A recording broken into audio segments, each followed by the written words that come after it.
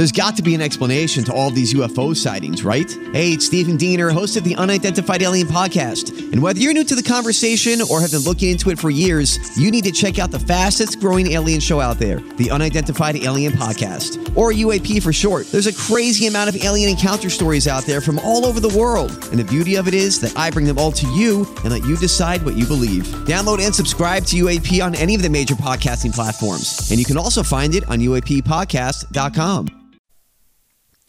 Yes. Welcome in to the Tim McKernan Show. Questions from the audience from the HomeLoanExpert.com studios.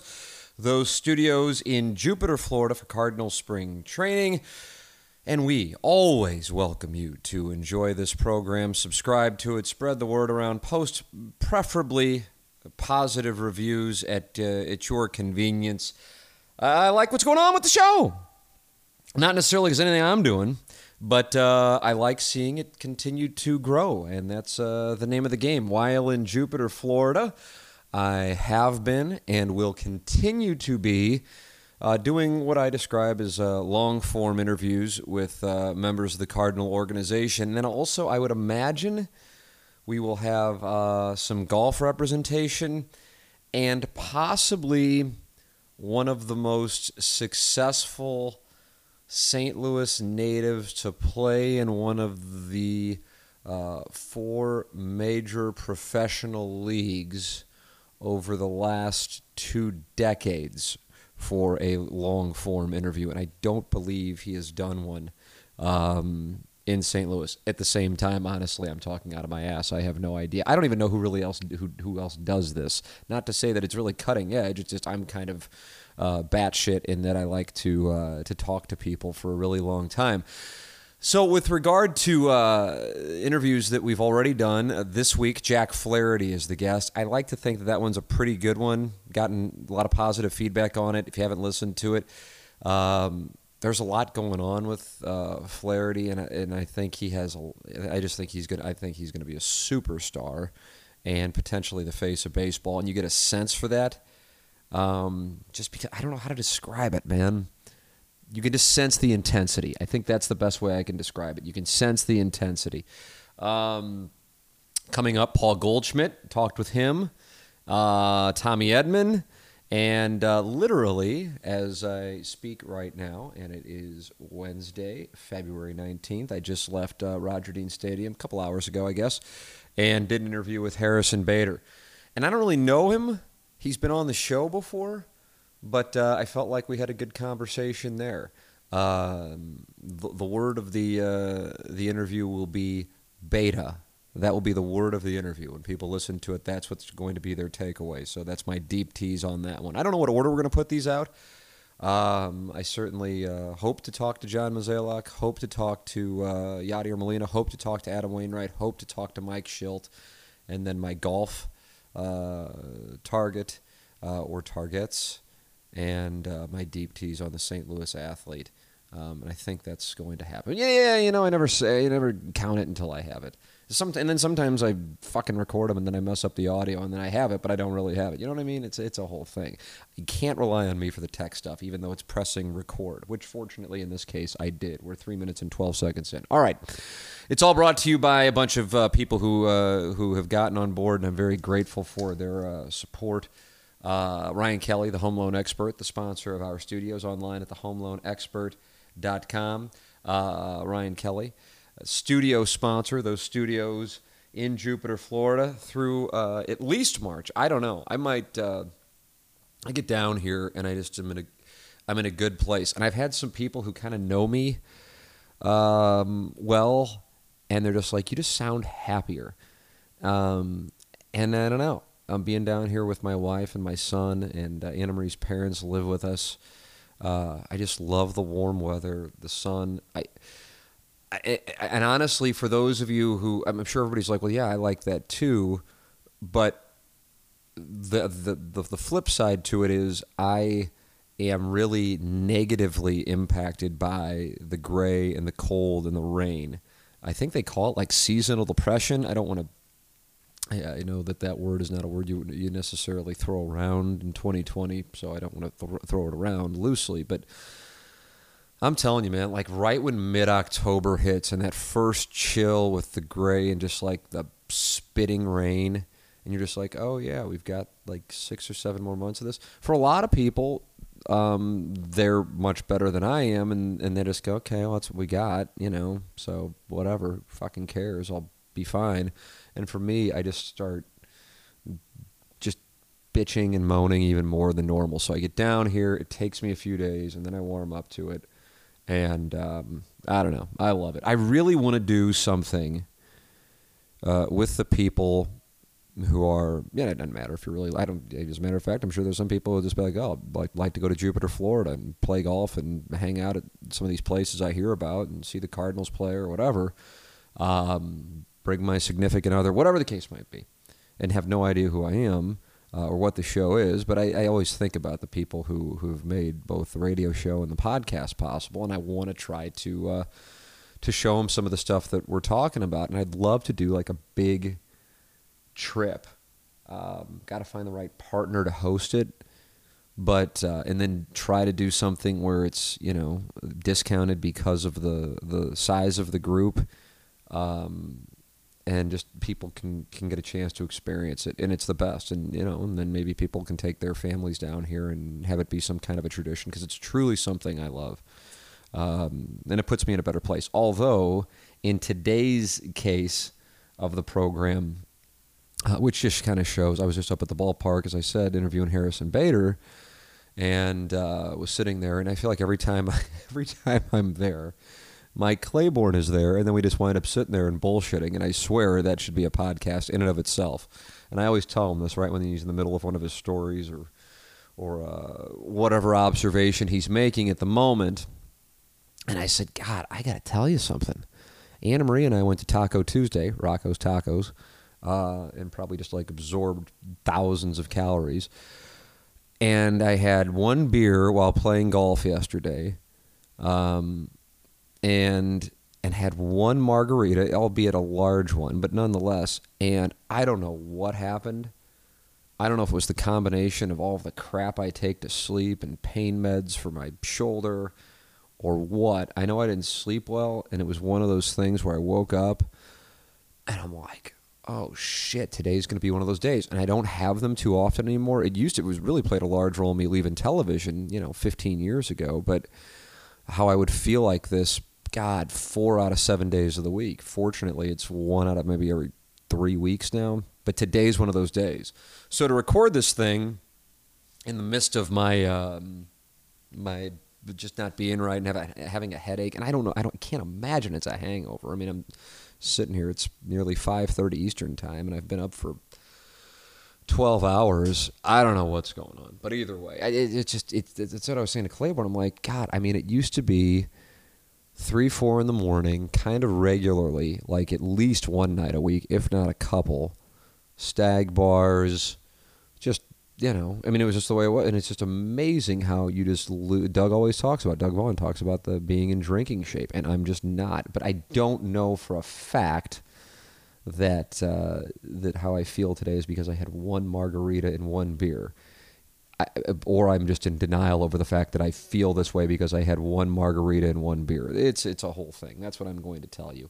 Either way, we're recording questions from the audience. You can always email your questions, as a lot of people have. I've got so many. I think we're in like the 20-plus range today. And I'm going to try to keep this. Part of me initially was thinking, okay, I'm just going to like set a timer, 2 minutes, and then make sure I get through them. But I feel like what people, those who enjoy this, like about it is that it just wanders into, I don't know where it's going to go. I don't even remember the questions. I just remember seeing a shitload of emails. And so people kind of like that it wanders. And so if I capped it at 2 minutes, it's going to cap the wandering. So I'm not going to cap it. I have no idea how many questions I'll get to. I'd like to get to a good number of them, but I have no idea. So some things that I know people want to talk about, certainly spring training, the XFL doing better than the Blues did head-to-head in the ratings. That was this whole XFL thing is just just huge surprise to me. But, great kind of surprise. Mark Mantovani announcing that he's running for St. Louis County Executive. For those of you who are loyal listeners of the podcast, you have heard him on our show a couple of times, and you heard him a couple of months ago. At least in my opinion, and I said it. I said if I had to bet $100, I would bet that he is not going to run. It just continues I'm just on a cooler right now with my bets. But I'm happy he is running, and he chose the morning after our radio show this morning. You know, you had a social media post at like 6:30ish, 6:45 Central, and then he made sure to do our show first, which was pretty cool. TV, radio was our show because he appreciates our audience and the support he gets from our audience. So that's going on. Like I said, I've interviewed Goldschmidt, Bader, Edmond, and this week, you can hear it right now, Jack Flaherty. So, and then I played golf, and I've been playing golf with, which, you know, I didn't know how that was going to work. I really thought I was going to get surgery last week, not this week, on my torn labrum in my left shoulder. But it feels all right, man. So much so I've played, let's see, today is Wednesday. I think I played Sunday, and I played Tuesday. So, and I you know, just was chipping and putting a little bit ago, and I'm sure some people are like, oh, go fuck yourself, you asshole. But the reason why I get into this is, A, I'm able to do it, which I never would have thought a month ago, and B, I played yesterday with Adam Long, the St. Louisan, who's also been a guest of the podcast, Francis Howell guy. Then went on to Duke, then grinded on the Web.com tour, and then just out of nowhere wins the Desert Classic in 2019. It's since been renamed the American Express Classic. And he had to hit like a 15-footer to beat Phil Mickelson on the 18th hole with like Mickelson standing, 10 feet behind him. And he does it. And now he's a PGA Tour winner. And so I got a chance to play with him. We'd never played together. Played with him yesterday. And it was, he's by no means a big guy, but at the same time, if you look at the guy who hits it the furthest on tour, well, I guess the top 20 player who hits it the furthest, I think, driving average, I think it's actually Rory McIlroy. And he's like my size as far as height goes. So Adam's by no means a big guy, but so I was anxious to see like what it would be like. Like, okay, I'm hitting the ball well, even with the shoulder situation, and then like, okay, if I really get one, what it looks like in comparison. And for the two things that stand out to me is, yes, there is a substantial deal of distance. If I were to catch one and he catches one, we're talking 35 to 50 yards, depending on the ball. And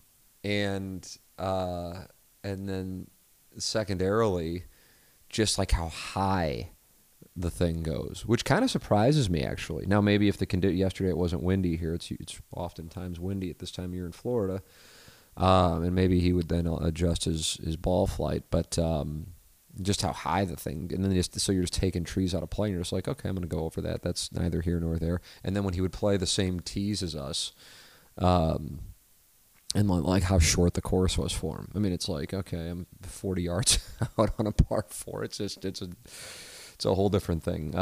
So that was super cool, and a great experience, fun experience. While we were out there, Ahmad Rashad was like 2 holes behind us, playing at the same place, and just out there like at 5:30. It's the greatest time here because it's still warm, but there's no humidity, and it's super laid back. It's the time where I'll be driving around, especially if I'm with Anna Marie and Jameson, and I'm just like, this is the best. It's the best. It is truly like happiness. And so yesterday to be out there, drinking and bullshitting and playing with a guy who's won on the PGA Tour and just, giving each other shit. And he's, man, he, no surprise, you go to Duke, you're an intelligent guy. But I posted the video of it, but I turned my phone away when I said it because I go out there and I had outdriven him. But it should be noted that he was teeing off from the tips, and I was teeing off from like not the next tee, but the very next tee after that. And so my ball was like 20 yards up on him, and I go, well, I got to go out here and get video of this because I just outdrove a tour pro. And without even, I mean, it was like not even a split second. He goes, oh, okay, we got to see what our scores wind up. Just like instantaneously. It's like, yeah, all right, so you got me because I'm teeing off 40 yards behind you, and I have no doubt in my mind that, I'm going to, get a birdie or a par, and you're going to be fumble fucking around. And so I was, I don't know, I think it was probably a par. That was par 4 because I feel like every par 5 he was on in 2, and it was just kind of standard. But I was watching him chip, and I remember when I interviewed him last year, he said one of the things that improved for him was what he had his swing coach had told him to play his chips with a bit of a draw. And so I saw him chip, and I walked over and said, hey, you still playing your chips with a bit of a draw? And he goes, yeah, you still 4-putting? And I go, whoa, where did that come from? And he goes, well, you're asking me about something I said on the podcast last year, and you said that you were 4-putting on the podcast last year. I said, yeah, but I said mine was a serious question. He goes, mine was too. You said it on the podcast. And then I thought about it. I go, oh, yeah, I did. But it came across like a shot. And it gives me the sense that these guys, when they're out there playing with each other, because they're all in such like this 0.01% of the average golfer world, their abilities, that part of it is just giving each other shit. And so I enjoyed being on the receiving end of it, even though I wasn't really giving it. I was on the receiving end of it. But it is true. If you listen to my podcast with Adam last year, I had just played, and I think I had played the Champion course here, and he will be playing the Champion course here next week, the Honda Classic. He is in the field as of this moment, along with Brooks Koepka, Ricky Fowler, and Gary Woodland. And the greens are just like stupid firm, number one, and fast. And I actually track my stats, which is just horrific. It's such a nerd thing, but it's what I do. And I remember I was playing with Jim Edmonds, and I remember we got done with the first 9, and I said, oh my God, and I can't remember what the total was, but it was something 20-something putts. So I mean, if there are 18 holes in your 20s as a pro or an amateur, that's not bad. If you've played 9 and you're in your 20s already, that's a real problem. And I was, and it was hideous. And I did. I four putt like a couple of holes on the 9. I mean, just like, what in the world? So my swing instructor, Craig Story, and I will plug him here. I believe the email address is storygolf, but I'm going to type it in to make sure that I'm right. storygolf@yahoo.com. That's my guy, Craig Story. Tell him I sent you to him. So I was texting him last night, and he goes, look at you. Out, because he saw some of the videos of me and Adam playing. He goes, out driving tour pros. And I go, well, let's make sure we have the proper context on that.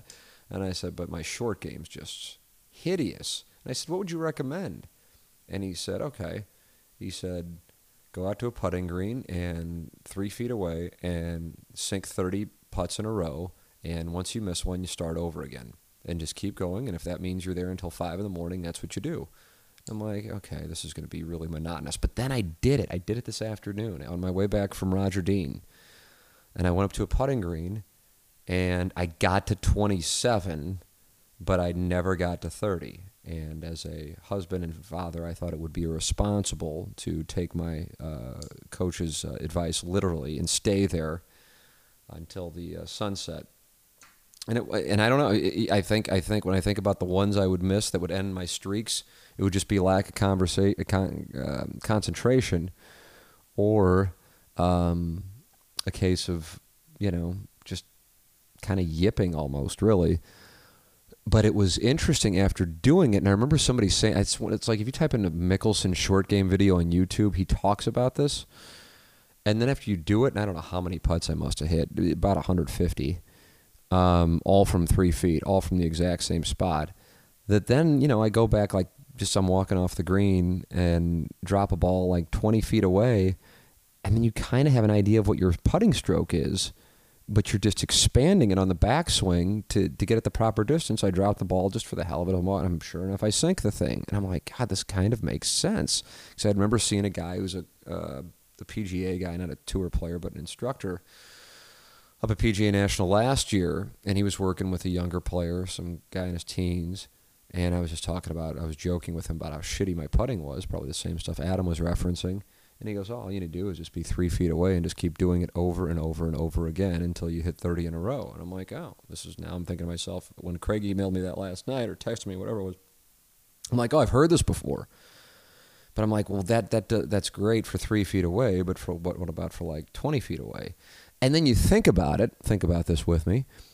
If you have a bunch of 15-foot putts, that means you're probably a pretty damn good player, because the average player doesn't have many 15-foot putts unless they are blowing their first putt by 15 feet or coming up short 15 feet. Because if you're hitting your second shots 15 feet from the pin, you're doing something right. I suppose you could say your third or fourth or fifth chip shot or pitch or whatever, and you're still 15 feet away. Point being, you're not going to have a whole lot of 15-foot putts, but you are going to have a lot of 3-foot putts. And missing those and being the difference between a par and a bogey and double bogey, I mean, that does mean the world. And so you're not even thinking about it. It becomes robotic. And I really have to say, after doing that drill, I love that drill. And the thing I'll say about playing with Adam outside of distance, which is not really surprising, and precision, is the short game thing. But specifically, what those guys do is they'll miss putts, but they'll miss them within, I don't know, being liberal with it, a 1-foot radius, and they won't be short. They'll be barely past. That's the miss, and it'll burn one side of the edge, and it'll go 10 inches past, and that's what they aim for. So the speed is always right. It's just a matter of, do they have the line? And I don't say always, but certainly it's the same thing. It doesn't matter who you are. It's the same deal. What do you see with amateurs? They get tight. We get tight. They, as if I'm somehow third-personing this, and miss it short, and then might have like a 4-footer, hope somebody says, okay, that's good, or have to putt the 4-footer and miss it like 50% of the time. I mean, it's a whole fucking thing. So that's something I want to work on as well. And because of the shoulder, I'm not just going to sit on the range and like bomb balls or attempt to bomb balls.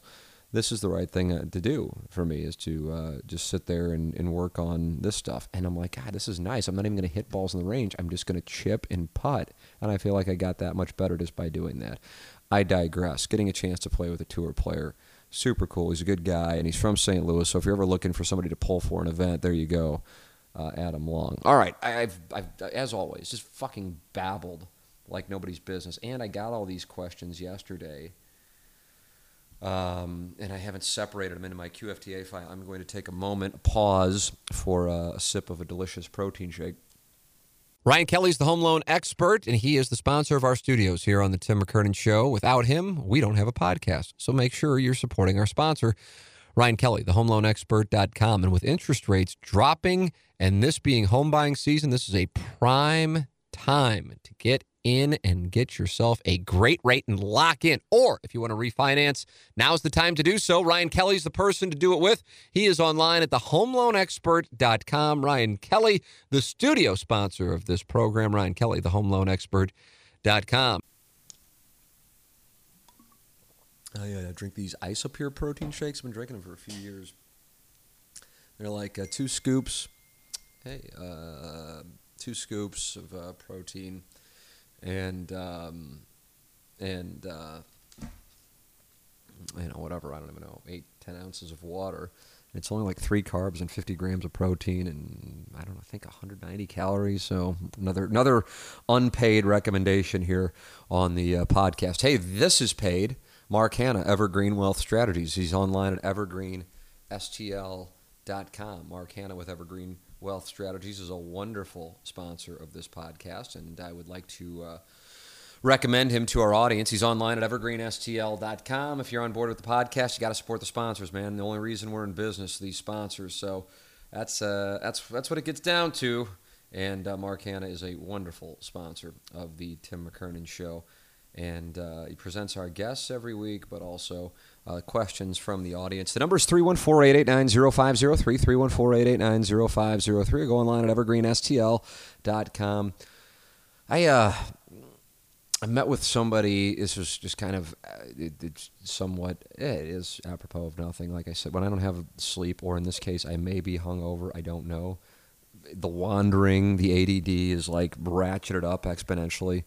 But before I headed down here, met up with somebody, had a couple beers, just bullshit with this guy, great guy. And he was in the financial industry. And he goes, yeah, I hear you talking about how you messed up in your 20s and 30s. And I go, oh my God. So I don't even know. It's not something that, like, you know, like you're laughing about missing a shot or something like that. It's there. It will always be there, and you can never correct it. The way I will correct it is by trying to tell people who listen to the show, radio show, podcast, whatever, about it, and to take it seriously. Because, you know, as I always say, I was saying this to Anna Marie. We were at dinner, I don't know, a couple nights ago, and I said it's so weird that for as money conscious as my dad was growing up, can't blame him, with 4 kids, we just never had a conversation about how to manage money properly. And it's on me. It's not his fucking responsibility. But I messed it up so badly that I just want to help. I help people. By helping people, I'm saying here's the person to go. And me, I can tell you that. I don't even have a degree from Missouri with journalism on top of it. You know, I mean, this is, you know, listen to somebody who knows the program. Mark Hanna, Evergreen Wealth Strategies. 314-889-0503. 314-889-0503, or go online at evergreenstl.com. Now, Matt, who bowls at Hanks on the fan page, said he wanted me to check something out in the questions from the audience thread. And I'm trying to see what we got here. He goes, okay, so he tagged me. This is going to require thought. This is dangerous. Not sure if this topic was already discussed, but I was curious what are the top 10 sports scandals, and where does the Astros scandal fall in the rankings? I feel like I should do research for this. Let me see what people have posted. Black Sox, certainly. That goes without saying. The Astros thing, I think, will be a top 10er. It's always tough to kind of have historical context in the moment. Somebody posted Michael Jordan's first retirement. I don't know on that. I mean, that's kind of depends on the whether or not you adhere to the conspiracy theory on, you know, whether or not he was suspended and it was, you know, or it played a role in his, you know, or his father's death played a role in all these things. Who knows? Suspended or gambling. I don't know. I mean, if you do believe that, that certainly would be in that category. But, you know, when I think a scandal, it's something that everybody's talking about, and everybody, kind of like what's going on with the Astros. And you cannot go up to that ballpark or even just be around people right now in baseball come up, and that is not the topic. And I don't think it's like suddenly going to improve. I think this is going to be a thing for a while. I'm looking at I think the Cardinals go to the Astros, actually. I mean, I'm sure the Astros will be at Roger Dean too, but a week from Friday they go to Palm Beach Gardens, which is where the Astros and Nationals are. Sports scandals. God, this is the thing. My memory usually, I can go into things and be like, there's got to be gambling stuff outside of the Black Sox. It's just not coming to mind. Game fixing. I feel like boxing there would have to be, but I'm just not coming. I feel terrible. I guess Matt, who bowls at Hanks, though, tagged me in this thing for the Jordan thing. Yeah, I mean, if I had to bet, was that a real retirement or was that something else? I would say it was something else, but that's not like I believe certainly that is the case. I'm just saying that if I had to, that's where my action would be. Let's see. I'm trying to dig into more, but I'll go to some emails here. Hey, Tim, I found a few YouTube clips of Larry David and Dave Grohl from the Howard Stern Show that are fascinating, but only a few minutes in length. Do you know how to get access to the full segments? Does it require a membership to Sirius? Thanks for any help. Also, keep doing what you're doing with regard to the show and the podcast. You're on a roll, and I wholeheartedly agree with your passion to keep the guys intact as best as you can. Such great chemistry. It's from Andy. I appreciate the compliment. I do not know. I know that now any interview that's on Stern, You can. I go to. I am a subscriber to SiriusXM, so I mean, when I'm driving, I'm listening to podcasts or Sirius, and only Stern. And then really at this point, almost only the interviews, unless he's getting into a topic that I want to hear what they have to say. Like they were talking about the Academy Awards a couple weeks ago, and so on and so forth. God, my phone's offline. But the thing is, you know what? He's in his mid-60s at this point. He doesn't want to mess with it. I mean, the interviews are just few and far between. But what I was saying is, because he I don't know, he does maybe 2 weeks of shows a month. But anytime there's an interview, the video is also up on the app. That's what I was getting to. So like the last interview was Leslie Jones, maybe. When I drove down here, I remember listening to that. Good interview, Leslie Jones, formerly of Saturday Night Live. God, did he have David Spade on again? So I'm looking at the app. It says yesterday. I mean, it's getting to a point where it's like it was. God, it's like the same people. Like I feel like Spade was on just like a few months ago, and it's like, I mean, I'll listen to it, but I don't know, whatever. I mean, like I said, I mean, you know, if I'm still doing this stuff in my mid-60s, I don't know how deep I'm going to want to dig on the interviews. I don't know. When he does do an interview, it's outstanding. It might just be tough to get people there. I have no idea. Or maybe he just doesn't want to do it. But anyway, to answer your question on the series, it's worth subscribing. You know, I think it's like $15 a month. So that's my recommendation. Then you can watch them, and you can watch them on your phone. This one's about the Mizzou coaching search, and I honestly don't know. I'm so just like blah at this moment on Missouri athletics, and I don't know if something's going to bring. It's got to, because I love college football so much that something's going to bring me back. But as things stand right now, I'm just blah. I'll read the question. I don't know if I'm going to have a great answer on it. Hey Tim, wondering your thoughts on the curator leak during the Mizzou coaching search, and why nothing more has been made of it. It was widely reported the week before they hired Drinkwitz that one of the curators leaked a 3-man list that was supposedly not well received by the Board of Curators. This was in between the last weekend of the regular season and conference championship weekend. Obviously, after his conference championship, Mizzou was able to interview and hire Drinkwitz. Why hasn't there been more made of the BOC leak to the press? This was a confidential matter, and it made the university and Stirk look completely incompetent. Why aren't we trying to figure out who the leak was and remove them from the Board of Curators? Because it's obvious they cannot be trusted with confidential information moving forward. The only reason I can think of is the party that leaked the info has since been removed from the BOC because their term has expired, Steelman or Sunvold, names listed in this email, and it doesn't make sense to bring negative attention to the university for something that's no longer an issue. Wondering your thoughts on who the leak was and what you think anything should be made of it going forward. Thanks. That comes from Chris. Honestly, I haven't thought much about it until reading your email. I thought a lot of it when it was going on, and I do agree. Anytime you have an organization with a bunch of leaks, you have an organization with problems. And I suppose you can like put qualifiers in there, but that means the people in charge are not respected. I mean, that's what it tells you. A bunch of leaks. Now, you might have a malcontent in there, but I'm talking about a bunch of leaks. And yes, in the moment, that was absolutely undercutting Jim Stirk, unless it was some kind of metagame that he was involved in, and it was a way to float a trial balloon and see what kind of response it would get. Or maybe, hey, you leak this to the press, I'll be behind you leaking this to the press, and people will freak out, and then that will lead to our donors donating more to make sure we don't hire one of these 3 guys. There's a theory. So I don't know.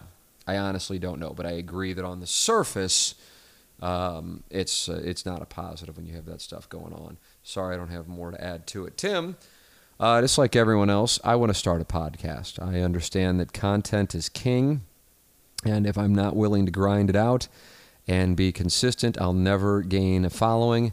I know that early episodes will have single and double-digit numbers as far as downloads and listens, and that's just because I have friends and family. I guess my question is, how hard is it on the ego When the numbers aren't going the direction or at the speed you had hoped they would climb, how hard is it to keep grinding when nothing's happening? That's from the Crystal City Clamhammer. Well, this one kind of catches me off guard, although when I saw it yesterday, I do remember seeing it and looking forward to answering it, but I'd forgotten about it until reading it. I'll start here. This will be like my roadmap for you. And I realize it's all rhetorical because I can't ask you and you can't give me an answer. But why do you want to do it? If you want to make money, I will save you the time and tell you, unless you have something to bring to the table that no one else is doing or that other people are doing but you're going to do much better, you're not going to make money. And I can just end it, like, period. That's not going to happen. So I think a lot of people do it for the love of doing it. I guess there's probably a healthy percentage, however, who are doing it thinking it's going to lead to something. And I'm sure in some cases it has, but it probably takes something substantial to happen. So as I always say, and it's like our moments of self-awareness on the radio show, which maybe the audience likes, maybe they don't like, I don't know, it's honest, is that for as much as Doug and the cat and I joke about how shitty this business is, the truth is we're lottery ticket winners. And by that, I'm not talking about financially, I'm talking about the math of the number of people. When Doug was starting out in the 70s, when the cat was starting out in the 80s, and when I was starting out in the 90s who wanted to do this stuff, and how many of those people at that time are still doing it. And you'd be talking about, I mean, in Doug's case, I bet he would be one of maybe 2 or 3 in his class at Missouri, and you're talking about a journalism school with some accreditation. Same thing for the cat. And in my case, just because it's more recent, and I know some of the people who are doing it, like Nichelle Turner on Entertainment Tonight. She was in my class.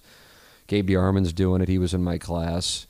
I feel like there's a few more who are in my class who are still doing it. But there's some people who are at KOMU or in my class who are still doing it. A lot of people you see locally were KOMU people, albeit younger, just because they'll hire younger now for money reasons. But we're lottery tickets in the sense that it's so rare to be able to have this, to do it into your 40s, or the cat's case 50s, or in Doug's case 60s. So, 3 lottery ticket winners, which then multiplies the math by 3. So from a podcast standpoint, if you care about your numbers, then you must be looking at it as a source of income. And what I'm telling you is you shouldn't. And that's it. That's it. When I have people who are in school now who want to get into broadcasting, I was on the phone with a guy a couple months ago, smart guy, and I did listen to his stuff, and for every one of him where I'm like, oh, he's legitimately good and could do something in this, I'd say there's 10 I listen to and I go, okay, it's just not going to happen. But even if you're talented, it still doesn't mean it's going to happen. It's just a tough thing to crack because so many people want to do it. It puts the employers in a spot where they don't have to pay much unless that person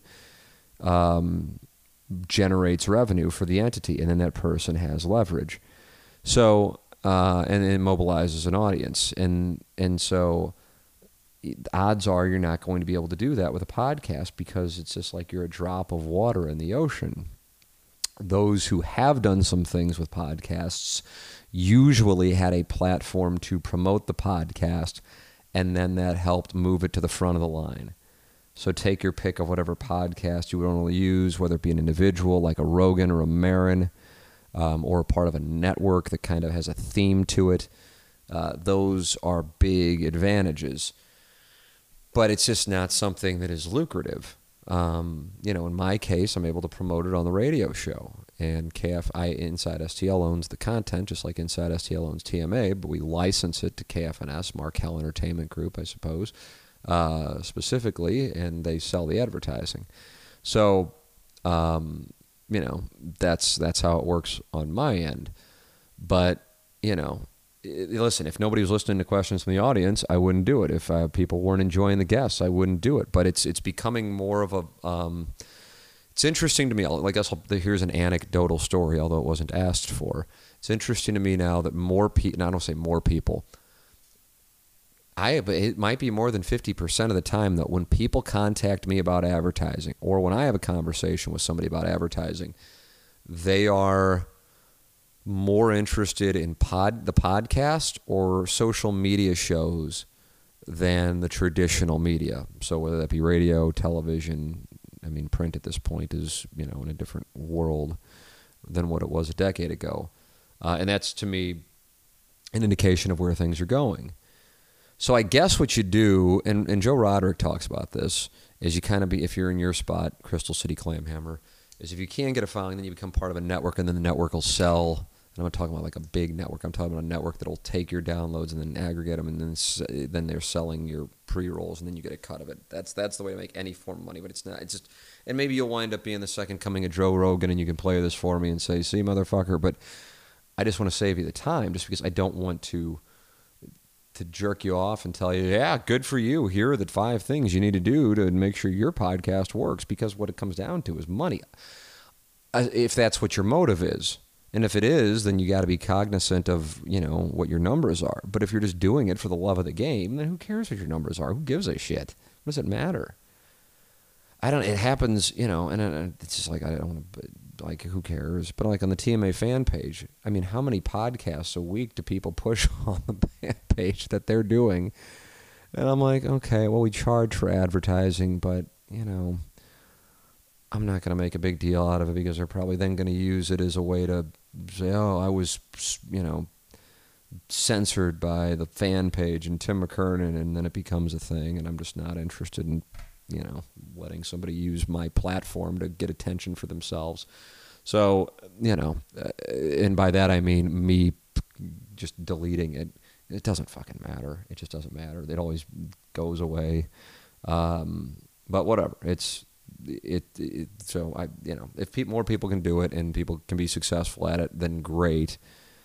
But I don't want to be disingenuous with people who are thinking about going, yes, and if you can do it, you too can be making this much money. It's just not the way that it works. It's just not how it works. You have to have so for example, TMA has a shitload of downloads.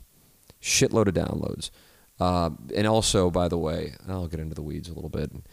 The downloads in 2020 podcasting is like talking about hits in like the 2000s on a website. It's black magic. It's something advertisers really can't, those who don't know, go, oh my God, you hear all the downloads that they have? Well, yeah, but just because it gets downloaded doesn't mean it got listened to, which therefore doesn't mean that there was engagement. The thing with TMA is we engage people. The thing with this podcast is it engages people. They go and add and buy products from the advertisers they hear. They do business with the people they hear advertising. There is engagement. If all I had were downloads, or if this were radio and it were ratings and it weren't moving product, we wouldn't have advertisers. That's reality. That's something that Barstool, for example, does so well. And anytime you see Erica Nardini or Dave Portnoy talking about the business of Barstool, whether one likes their content or not, the word you see them use is engagement. They're not sitting there going, yes, we have, all this. It's engagement. Do our events, merch, podcasts, mobilize an audience, and give return on investment for our advertisers? And the answer is absolutely. And that's what matters. But in 2020, this downloads thing is the black magic of it. And so if you're on, the inside, I suppose, and doing this stuff, you recognize it. So anyway, for as many downloads as TMA has, and I would be surprised if outside of the Rizzuto show in St. Louis, if a radio show had more downloads than TMA has. I could be wrong, but I'd I'm saying that from a pretty confident perspective, just because I think our audiences are made up of the same kind of age demographic, which therefore is going to increase the probability of podcasting as opposed to an older audience. Even though I don't know how much overlap there is with our show and their show. But I know they have a huge total of downloads. I mean, this got an incredibly successful show, and anytime I talk about them, I always say the same thing. And they're across the board great guys, and I'm super happy for them. Because they are, especially in a business that oftentimes, if you're doing kind of the same thing, then it's automated. Back in the day, it used to be, oh, now I gotta hate that person or hate that show. And in reality, it's like Scott Rizzuto's like as fucking down to earth as it gets, and all those guys. Burton, Patrico, Moon, those are the people I know on the show, are just great guys. And I know they have a hell of a lot of downloads and a hell of a following. And then they like stream the show on YouTube. They do some great shit. And then TMA has a shitload of downloads. But even then, it's tough to get on the radar of all of those companies if you listen to, the global podcasts or the national podcasts. For those to get bought. So what, like a Blue Apron or LegalZoom or whatever the ones are that you always hear. So it just kind of gives you an idea of what you're dealing with there. So do it, enjoy it, but don't do it for money. That would be my official recommendation. I hope I'm not squelching out a dream, but if I am, I'm saving you time, and I'm very confident on that. James Carlton of the Carlton State Farm Insurance Agency is my insurance agent. So this is a first-hand endorsement of James Carlton and his staff in Webster Groves. 314-961-4800 or go online at carltoninsurance.net. I think a lot of people just go, okay, well, I've got a guy, I've got a lady, I'm good. I don't really care to talk about insurance. It's something, I'm 25, whatever. And that's fine. I understand. I used to think the same way. And then I go down to my basement on March 30th of 2019 and the basement's flooded and the world changes. It just so happens, because my interactions with James have been so positive, that my wife and I switched to James Carlton in late 2018. And I'm telling you, if we had not, the odyssey that has been a flooded basement throughout all of this precipitation in St. Louis would have been infinitely more difficult to navigate without somebody as active. And on top of it is James Carlton. His phone number is 314-961-4800, or you can go online at carltoninsurance.net. And even now, he still checks in. It's just a different ballgame. And even before we had that, which of course was a substantial issue, we weren't covered on something, or I'd forgotten to make a payment. It wasn't like it was like some monster payment. It was a small payment. But he's like, hey, just so you know, you haven't made this payment. We want to make sure that's taken care of so you're covered. It's just different. It's different in a much better way. And that's why, if you ran into me at a bar or restaurant and said, hey, and I have had it happen. Hey, Tim, who's that insurance agent? People email me. And I go, oh, it's James Carlton. Here, let me include him on the email. And I know he's going to be on top of it. I don't think twice about it. It's not like I'm like, oh, yeah, let me tell you about him. And then somebody actually wants to follow up. And I'm like, oh, God, I hope he does okay. The best. The absolute best. And you're talking about your biggest investments. So you want to make sure they're taken care of properly. James Carlton and his staff at Carlton State Farm Insurance Agency will certainly do that. 314-961-4800 or go online at carltoninsurance.net. If your insurance costs a leg and an arm, call James Carlton, State Farm. Let me see what else we got in the QFTA file. All right, those have been emails. Let me go back into the TMA fan page. I remember there were some good ones. Jaden James, my accompaniment for this week's thread. I hear my son screaming. I got to get out there and play T-ball with him. So maybe I'll just answer a couple of these. All right. Let's see. I try not to bring up topics previously discussed, but I've been just as puzzled as you about the Battlehawks craze. I say that as someone who has bought in myself. However, I stumbled on this thought recently. Is it possible that the reaction is due to the fact that the Battlehawks are the first pro football team to originate in St. Louis? The Cardinals, Rams were both transplants, and we all embraced them pretty well, but this is St. Louis's own team. There's no shared history, no baggage of a move, just our team. It's a good theory. I'll welcome every theory to the table on this because it's just like I cannot believe it. I'm stunned by it, and I can't imagine there are too many people who go, "Yes, I expected this," but I bet the cat. Bet him $25 that they wouldn't sell 25,000 tickets for the opener, and I got to Venmo him that because that ship sailed, and I love it. I just couldn't. I'm just stunned by it. Absolutely stunned by it. I don't think your reason is the reason. I think in general, not just St. Louis, I think in general, people just love watching, betting, playing daily fantasy with football. It is the most conducive to it, and there is no alternative until the last week of August rolls around. So that's a part of it. And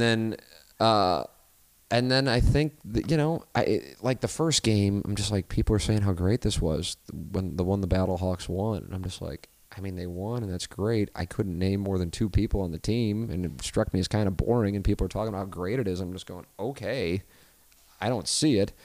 But then I watched the game they lost, and I'm like, I'm actually into this. And while I was watching on YouTube TV, and so I'm flipping back and forth with the Blues game, because the Blues are playing at the exact same time, and the Battlehawks got 2-1 on the ratings. That drives like hardcore Banty Blues fan up the wall. That I was like legitimately into it. And Jordan Ta'amu, the quarterback, I'm like, this guy can play. And then when he threw that interception late in the game, I was actually like, oh my God, I can't believe Ta'amu threw an interception. Because he was just so damn good and just kind of picking apart defenses with the run, the repass option. And then it turns out he thought should have been an offsides. There was an offsides. It just was missed, and that helped explain it. And I was like, man, this sucks. And I'm like, wow, I actually care about this. I never would have thought that I would feel that way. I am stunned by it. Biggest surprise to me in 20 years of being in the market is the success of the Battlehawks. Usually I have an idea of where things are, and I guess that can sound super arrogant. It's not intended to be, but I kind of feel like there's a track record on it in this market. And I just was off on this, and I'm stunned by it. Absolutely stunned by it. I don't think it has anything to do. I don't know. I don't think it has anything to do with the Cardinals and Rams being transplants. I just don't. I don't know, though. I don't know. I mean, I can't explain it, so I guess I have to entertain everything. All right. Timmy Recaps. Always has these incredible questions. Not emailed, though, this time. This is in the fan page. What do you believe is the best extension of your talents? Is it TMA, the family interviews you've been doing, long-form interviews, baseball deep dives, or something else completely? Mark Hanna of Evergreen Wealth Strategies. Can't emphasize enough how important it is to have a financial advisor. But then it's not just any financial advisor. It's somebody who knows but cares. Again, plenty of people can know but cares. And Mark Hanna helps everyday people every day get their finances organized. You can call him at 314-889-0503. That's 314-889-0503. Or go online to evergreenstl.com. His name is Mark Hanna. He is with Evergreen Wealth Strategies. And I can tell you, from getting to know Mark here over the last year, that this is a first-class person who has your best interests at heart, and just calling him at 314-889-0503 is going to make you feel better, and you're on the right track. Mark Hanna, Evergreen Wealth Strategies, 314-889-0503, or go online at evergreenstl.com. I think I'll put it. It'll fall under the same umbrella, the long-form interviews, which also are the family interviews. And I don't know how, I think, I don't really listen to it when I'm not there. If Jay or Charlie are in and running point, and they have Doug and the Cat to play off of with Iggy and the Plowhawk and Gangster Pete, you're not really going to miss me much on TMA. I think. That's what I think. Now, I could be wrong on that. So, I don't know. Maybe I'm wrong, but that's what I think. The interview thing is something that's kind of become a recent phenomenon. Well, it's not recent, because it would happen with when I was doing television from 2000 through 2005. But I would do these like 30 or 40-minute interviews, but we would only be able to run at the most, at the most 10 minutes. And usually that was with me begging for time, because you're doing an hour-long show, which might sound like a lot. But when you factor in commercial breaks, you're now down to like 42 minutes. And, 10 minutes, you're taking up a quarter of the show. And it's just with like a stable camera shot, so it's just not realistic. It's not the way television works. But now the long form interview has been brought back with podcasts. I think Howard Stern's a huge factor in that, actually, and I love doing it. And I think so the reason why I'm highlighting this is I guess it's a talent, which again sounds incredibly self-indulgent, but the question is, what is the best extension of my talent? So it puts the action on me to make this essentially self-aggrandizing observation. But I say this because I think that I mean, maybe it loses something if it's not me running point, but I still think it functions, and that time may come, where I'm not the one running point on TMA and I'm doing something else. And I think the show can go on with like a Jay or a Charlie running point. So, but it has to really, truly, I don't think you can just put anybody in there. I think it has to be one of those two, at least of the people who have been in there. I think that's important. And then I think you have to have Doug and the Cat in there for it to really continue to have the, what it's been since 2004.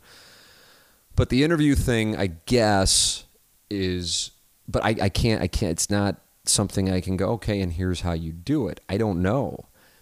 Like, I had never met, I guess, as I said at the beginning of this, Harrison Bader.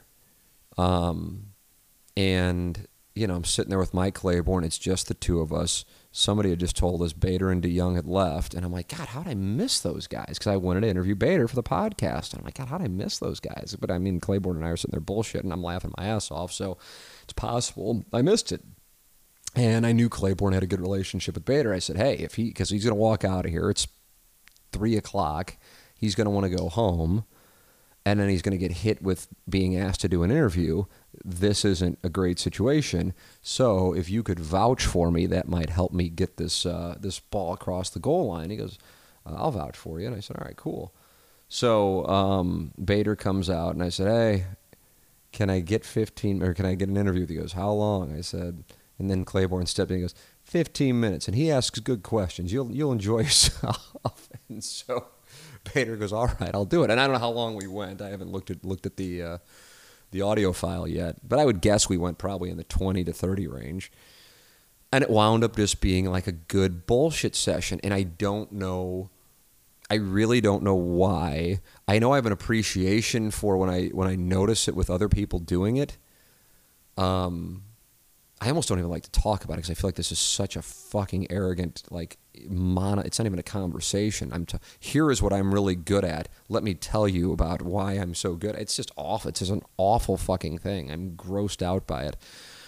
I sometimes I wonder if Timmy Recaps is doing this just to get me in a spot where I'm in a just vile, but I'm trying to answer the question seriously. So if you are leveling me, I tip my cap.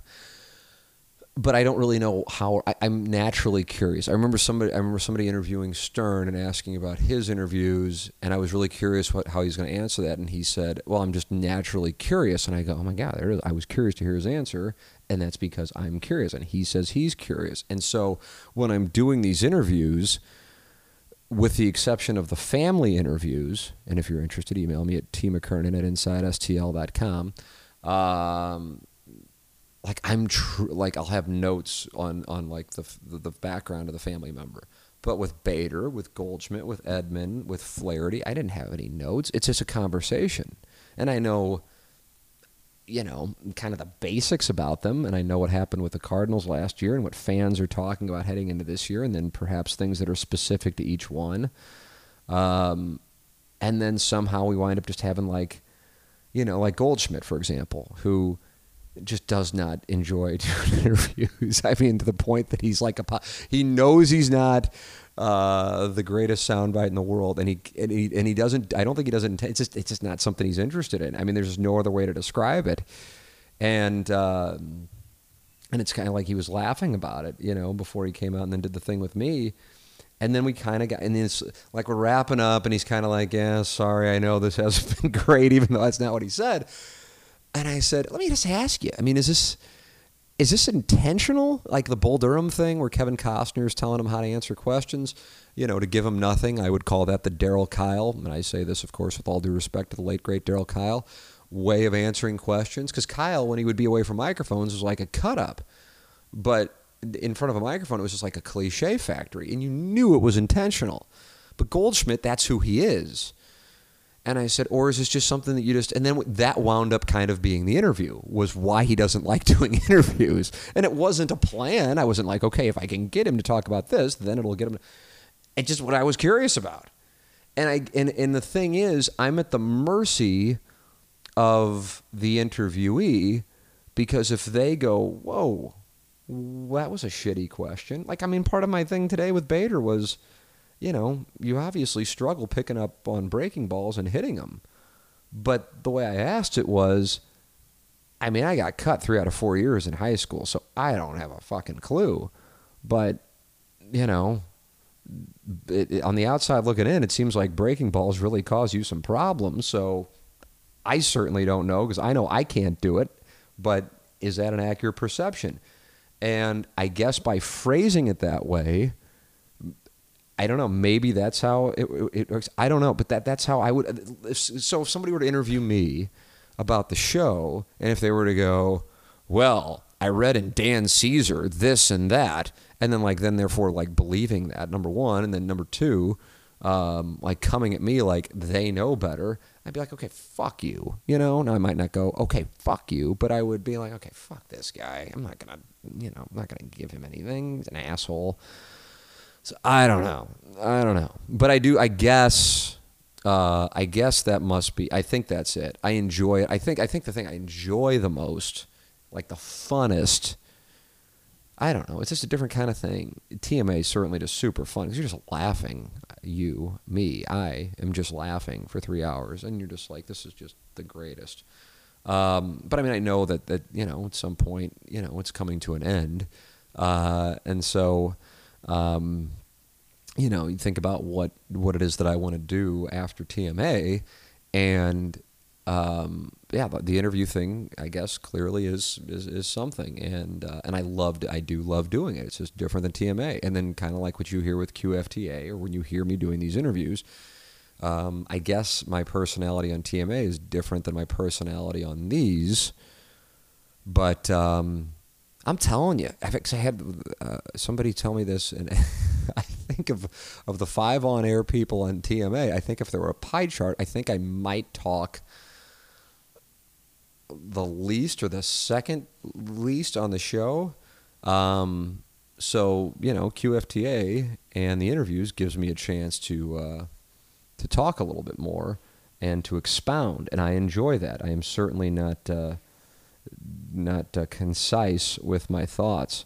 So I don't know. And people enjoy the interviews, and people enjoy hearing people they know and are curious about speaking candidly. And so I guess it's a weird thing. It's like, okay, when I was out playing with Adam Long, it's like, okay, he could show me, and I can't do it, but he could show me how to hit a draw, for example, on command, or fade a shot, whatever. It doesn't mean I can do it, but he can show me how to do it. I don't know how to tell anybody to do this shit, because to me it's just talking. And it's just what I would do if I were sitting with you, the person listening to this right now, and we were sitting at a bar and drinking, and you'd tell me your story, and I'd be listening, and I'd then have a question, a conversation. That's what it is. To me, it's what it is. It's not an interview. It's a conversation. An interview, somebody's got their guard up. And, I don't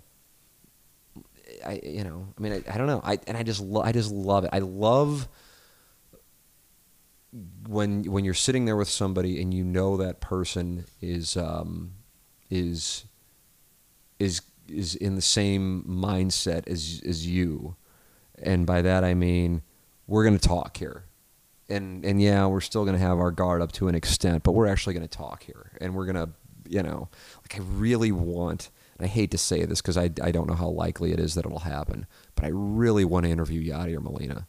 I really do, just because I feel like if we did it, it would be really good. Which again, I hope doesn't come off the wrong way. And it's got nothing to do with me. It really doesn't. It's just, because if he agrees to do it, that means he's in the mindset to do it. I know he's got a lot. He's obviously got a lot.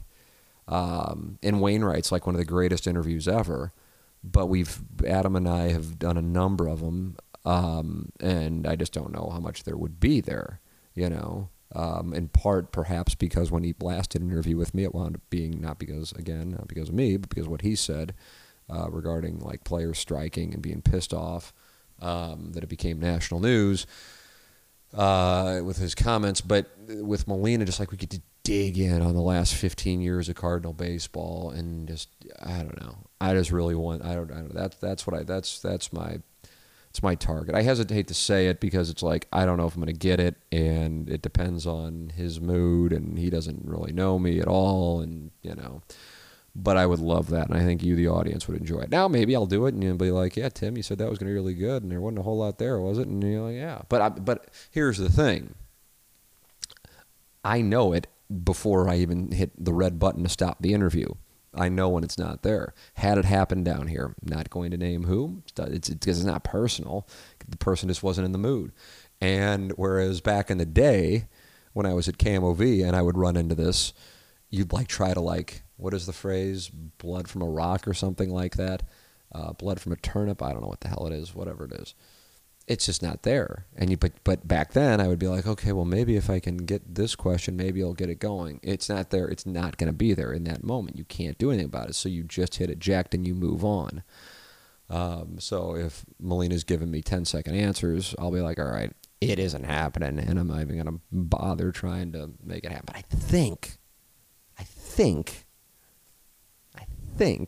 we would have a good conversation. So that's what I enjoy doing. I mean, don't get me wrong, I love doing TMA, but as far as something that I guess, to answer the question, is the best extension of talents, it would be that. But I think it's because, kind of like with TMA, which is exactly what you're told not to do, but we just let it fly, and you just kind of trust the stuff.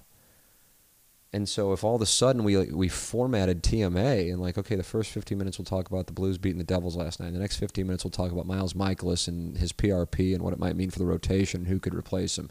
Commercial break. All right, then the next 15 minutes, Illinois with a great win at Penn State last night. Missouri beats Ole Miss, and the Billikens had a big lead on UMass, and they wound up blowing it. We'll talk about whether or not we'll get a team in the tournament locally this year and what's going on with college basketball locally. And then following that, we'll circle back to the Blues winning Mikolas and the college basketball, and then we'll hit the top of the hour. Oh, it makes me nauseous to even say that. That would gross me out. I'm not interested in doing that. I want to just let it fly and just, all right, the mics are on, let's go. Let's see where we're going to go. You, the audience, are going to find out along with us, and that's the same way I like to do interviews. And I guess if you're mad about it, you would go, oh, they don't do preparation. Well, the preparation is that we can do it, and it works. So, sorry. It's just what we do, and it works. So it doesn't require writing shit out. That would be super boring. Not interested in it. And I think when, Bader doesn't know me, so we're about to start, and I go, hey, I'm Tim, by the way. I know you don't fucking care, but whatever. Just I feel like as a gentleman I should do that. And I think at that moment he already knows he's dealing with, a clown. And then it just it just winds up being a good conversation. And I love it. I mean, it's just, for me, it's like when I get done with doing the family interviews, when you get done and we've talked through somebody's life, and they've told their stories, they've poured their heart out, good chance they got emotional at one point or maybe multiple points, and you say thank you and part ways, and it's just, for me, it's an incredible high. And I think for the person, it's an incredible high because now they know that for their sons, daughters, grandsons, granddaughters, spouses, whatever, that their story is now recorded. It's there. And it's a high for them in that sense. And then also I think they find that they probably have it's natural to have some nerves going into it, and then it winds up, 2 minutes in, I think they forget about the nerves, and it's comfortable, and it's a conversation, and they're like, oh, I'm glad they're doing it and having fun. So that's probably a rush too. Like if you ever think about, you're like, I'm dreading something, and then you get it done, and you're like, oh, that wasn't that bad, and then you feel a high because it's over and you got through it, that kind of thing. So that's what I like, man. I don't know if it's an extension of talents, because I don't really think it's a talent. I watch a guy like shape a golf ball or throw a 12-6 curveball or hit a 92-mile-an-hour pitch, and I go, there's a talent. Or somebody sing or act or write or whatever, those kinds of things.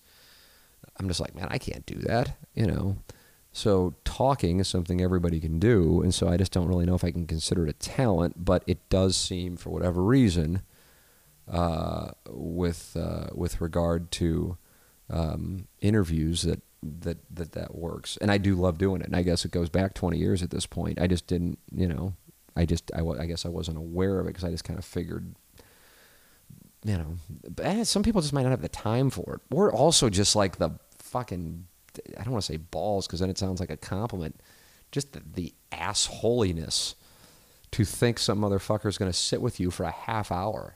Like you got to be a pretty big dick to do that, to just like hijack a half hour of somebody's life. So maybe that's what it is. Maybe that's my talent. I'm an asshole, actually. I've decided I figured out my talent. It finally stripped it all away. I'm an asshole. I'm a big enough asshole and think I'm so egocentric that I think Harrison Bader, Paul Goldschmidt, Tommy Edman, Jack Flaherty, and whoever else will actually want to sit with me for a half hour, an hour, and tell me their story. It's like Claiborne said today when we were sitting there. And he goes, whose career are you going to help out today? Or who are you going to tell you interviewing them is going to help their career out today? And it really kind of stripped it down. It's like, yes, you're exactly right. And I have to say, 20 years ago, because it was Mark McGwire craze, and I was, asking him to do an interview, and I said, hey, it'd be cool if you and Griffey did one together.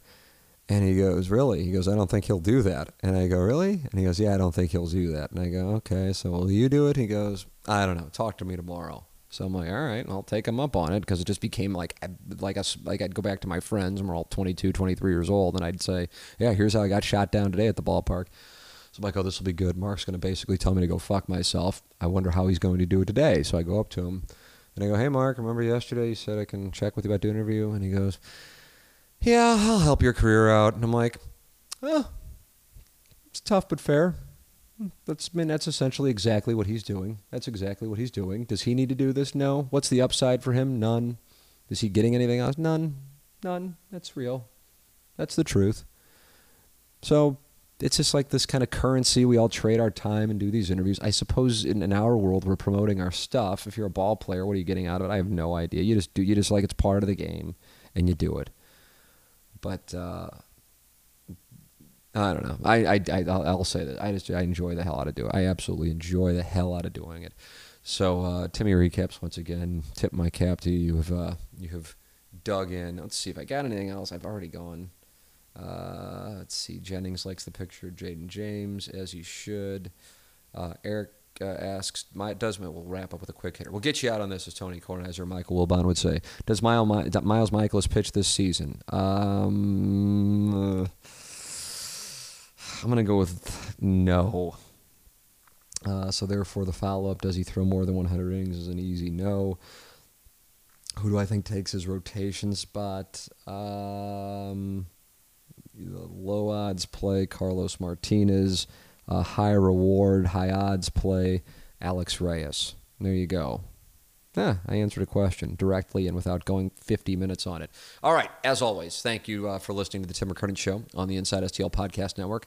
Thank you to Ryan Kelly, thehomeloanexpert.com, Mark Hanna, Evergreen Wealth Strategies, James Carlton, 314-961-4800, or go online at carltoninsurance.net. If your insurance costs a leg and an arm, call James Carlton, State Farm, 314-961-4800. Go online at carltoninsurance.net. It was nearly a year ago that I came back from spring training, already depressed because we were coming back from Florida, and it was cloudy and gray and rainy when we arrived in St. Louis, and had no idea.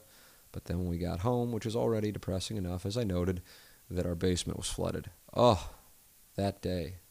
And then I think we all got sick. I mean, that was rough. That was a legitimately rough time.